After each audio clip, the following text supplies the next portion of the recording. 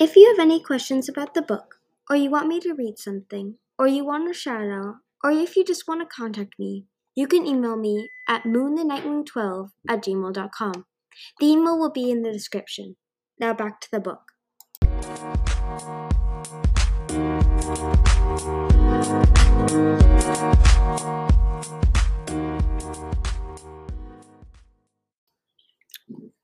Chapter 22, Wings of Fire, The Dark Secret. It wasn't hard to guess where the tunnel to the rainforest was. Once they reached the black sand beach, the cluster of armed nightwings gathered in the entrance of a certain cave was a fairly strong clue. Be confident, Starlight said to Fate Speaker, thinking of Tsunami bluffing the Seething soldiers. Act like we're doing exactly what we're supposed to be doing. Not a problem, Fate Speaker said. We are. Starflight guessed that she rarely had trouble with confidence. Now he had just had to follow his own advice. And he had to hope that the news hadn't gotten from here to the council chamber yet, and that these guards wouldn't know about the planned attack tonight. They landed just inside the cave mouth, staggering forward under Flame's weight. The red dragonet slid slowly to the ground. He looked groggy and close to fainting. Stay with us, Starfight said to him, squeezing one of Flame's talons. What is the meaning of this?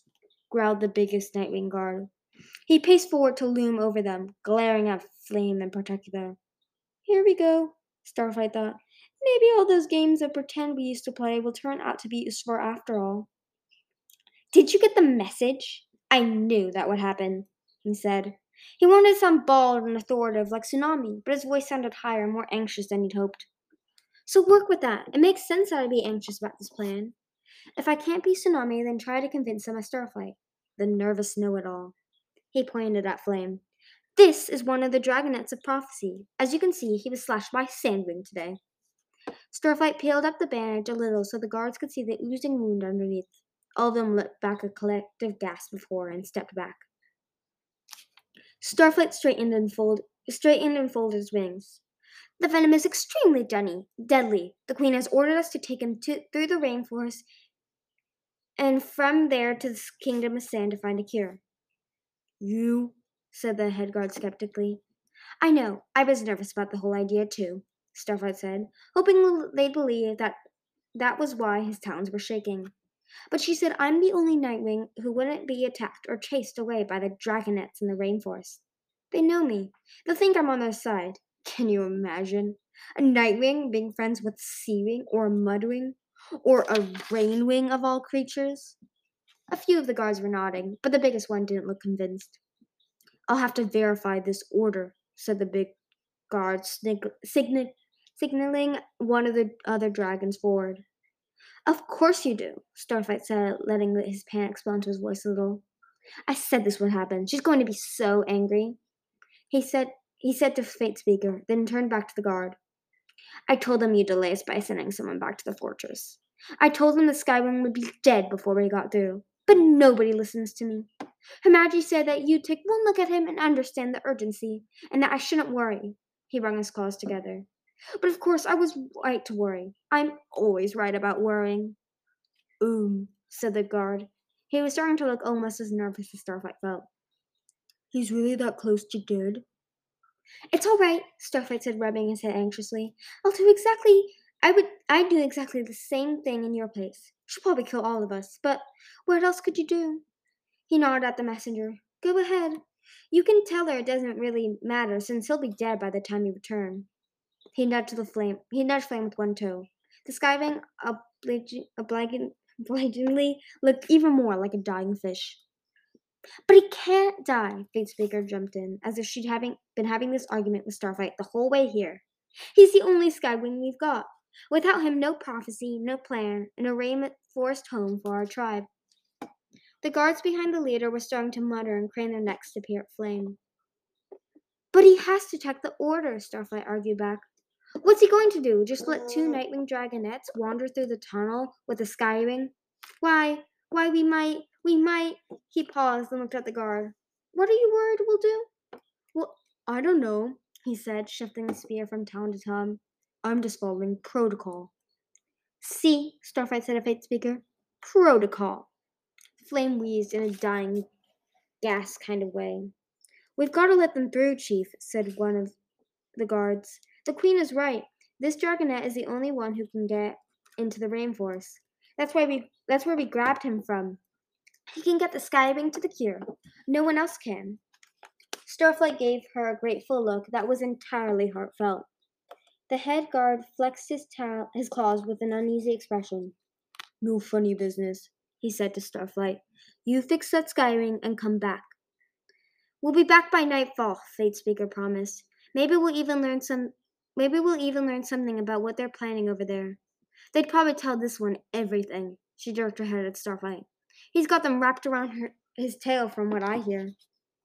Makes sense, said another guard. Let him through, chorused two more. Their leader glanced toward the fortress again, then finally, warily, stepped back out of their way. Starflight heaved Flame up, flopping the dragon's red wing over one of his shoulders, and then he and Fate Speaker dragged him down the long corridor to the back cave, where a dark hole in the wall radiated that wrongness that Starflight remembered from the tunnel in the rainforest. The Nightwing guards stared at them as they went past. Starflight kept expecting one of them to yell, "It's a trick! They're lying!" He forced himself to concentrate on their story. Flame needs a cure for Sandwing venom. We have to take him through to save him. It had the advantage of being true, which helped. As they reached the hole, one of the guards stepped forward, suddenly, and Starflight just barely managed to stop himself from flinching away. It turned out she was reaching to help them lift Flame into the hole. Starflight nodded to her, and then hopped up to join the Skywing. We did it, but we're not safe yet. In the tunnel, there was just enough space to fly. Fate Speaker went first, then Flame, at a wobbly flap that felt excruciatingly slow to Starflight. And they began the winding trek back toward the rainforest. The air grew warmer and wetter, and the sounds of insects and monkeys chittering began to reverberate off the walls. Fate Speaker twisted to glance back at Starflight with a grin. But he couldn't force himself into a smile. Not yet. Not until he felt the jungle earth crumbling between his claws. Green sunlight shone up ahead of them. Fate Speaker twitched in a happy way and sped up without seeming to realize it. She shot out into the rainforest several lengths before Flame. Starflight heard her scream, and then the scream abruptly cut off. He shoved Flame forcefully out of the hole and burst out into the glorious warm day. Magenta pink flowers dripped from the trees, and a number of silvery sloths poked their heads through the leaves to examine the newcomers. A bird with long blue tail feathers strutted by, eyeing him beadily. Stop right there! A voice yelled. Don't move, and put your talons on your head, and surrender, and claws where I can see them. Starflight wasn't sure which conflicting order to follow. He twisted rapidly in a circle and swatted at Fate Speaker, lying next to the stream, with the orange-gold rainwing sitting cheerfully on top of her, wrapping vines around her snout. Another rainwing materialized slowly in front of him, her scales changing color so she no longer blended into the background. You're my prisoner! She cried. Run for your life! Mango, you can't just yell things at random, said a familiar voice. Tsunami dropped down from one of the branches, frowning. Try to think about what comes out of your Starflight! She interrupted herself with a joyful cry. At the same time, another dragon canoed out of the foliage and crashed right into Starflight. Starflight found himself encircled by strong brown wings as Clay nearly flung himself into the treetops with delight. You escaped! Tsunami yelped, elbowing Clay's side so she could wrap Starflight in her own blue wings. That's unbelievable! How? I'll tell you everything, but I have to see Glory right away, Starflight said. He glanced around, hoping Sunny was also concealed in the bushes, but she didn't appear. He turned to Flame, who had collapsed unconscious. And this Skywing needs a cactus we got from the desert. He's been slashed with a sandwing tail. Oh, poor guy, Clay said, crouching beside Flame in turret form. The Mudwing gently lifted Flame's snout and peered at the wound. He waved to the trees, and 6 more rainwings popped into sight. In minutes, they produced a kind of hammock net, which they tucked around Flame so that they could carry him off toward the village. To the healers, as fast as you can, Clay told them. Glory told us everything you said in her dream, which, by the way, is crazy. Visiting a dragon's dreams, Tsunami said to Starflight, winding her tail around his. Well, except she didn't tell me about the stealth raiming bodyguard she put on me. That was pretty hilarious. Everyone should suddenly have their air turned into several bright purple dragons yelling hysterically whenever she gets attacked. Yeah, I wouldn't mind having some of that. So I wouldn't mind something like that, Starlight said. The sun felt as if it was melting through his scales, chasing away all the darkness that had started to gather around his soul. You scared the moonshine out of those night wings. It was amazing. Tsunami beamed. Who's that? Clay asked, nodding at Fate Speaker. She's my friend, Starlight said, realizing guiltily that she was still gagged. You can trust her. Her name is Fate Speaker. She's the alternate Nightwing I told Glory about.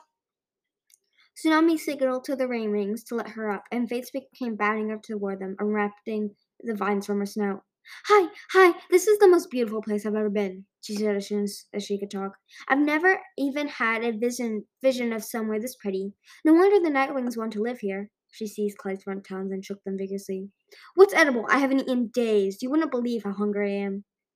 Starflight felt his own empty stomach twisting as she chattered on. But it was much more than food that was worrying him. War was coming to his peaceful rainforest, no matter what anyone tried to do to stop it. After tonight, would it be so beautiful? He remembered some of the awful things he and his friends had seen ever since leaving the caves. The violence in the Sky Palace arena, the dead mudwings lying broken in the swamp, the panicked sea-wing crushing one another as they tried to escape the firebombs when the summer palace was attacked. It was hard to imagine any of that here. Hard to imagine anyone burning these trees or hurting these harmless, happy-go-lucky dragons.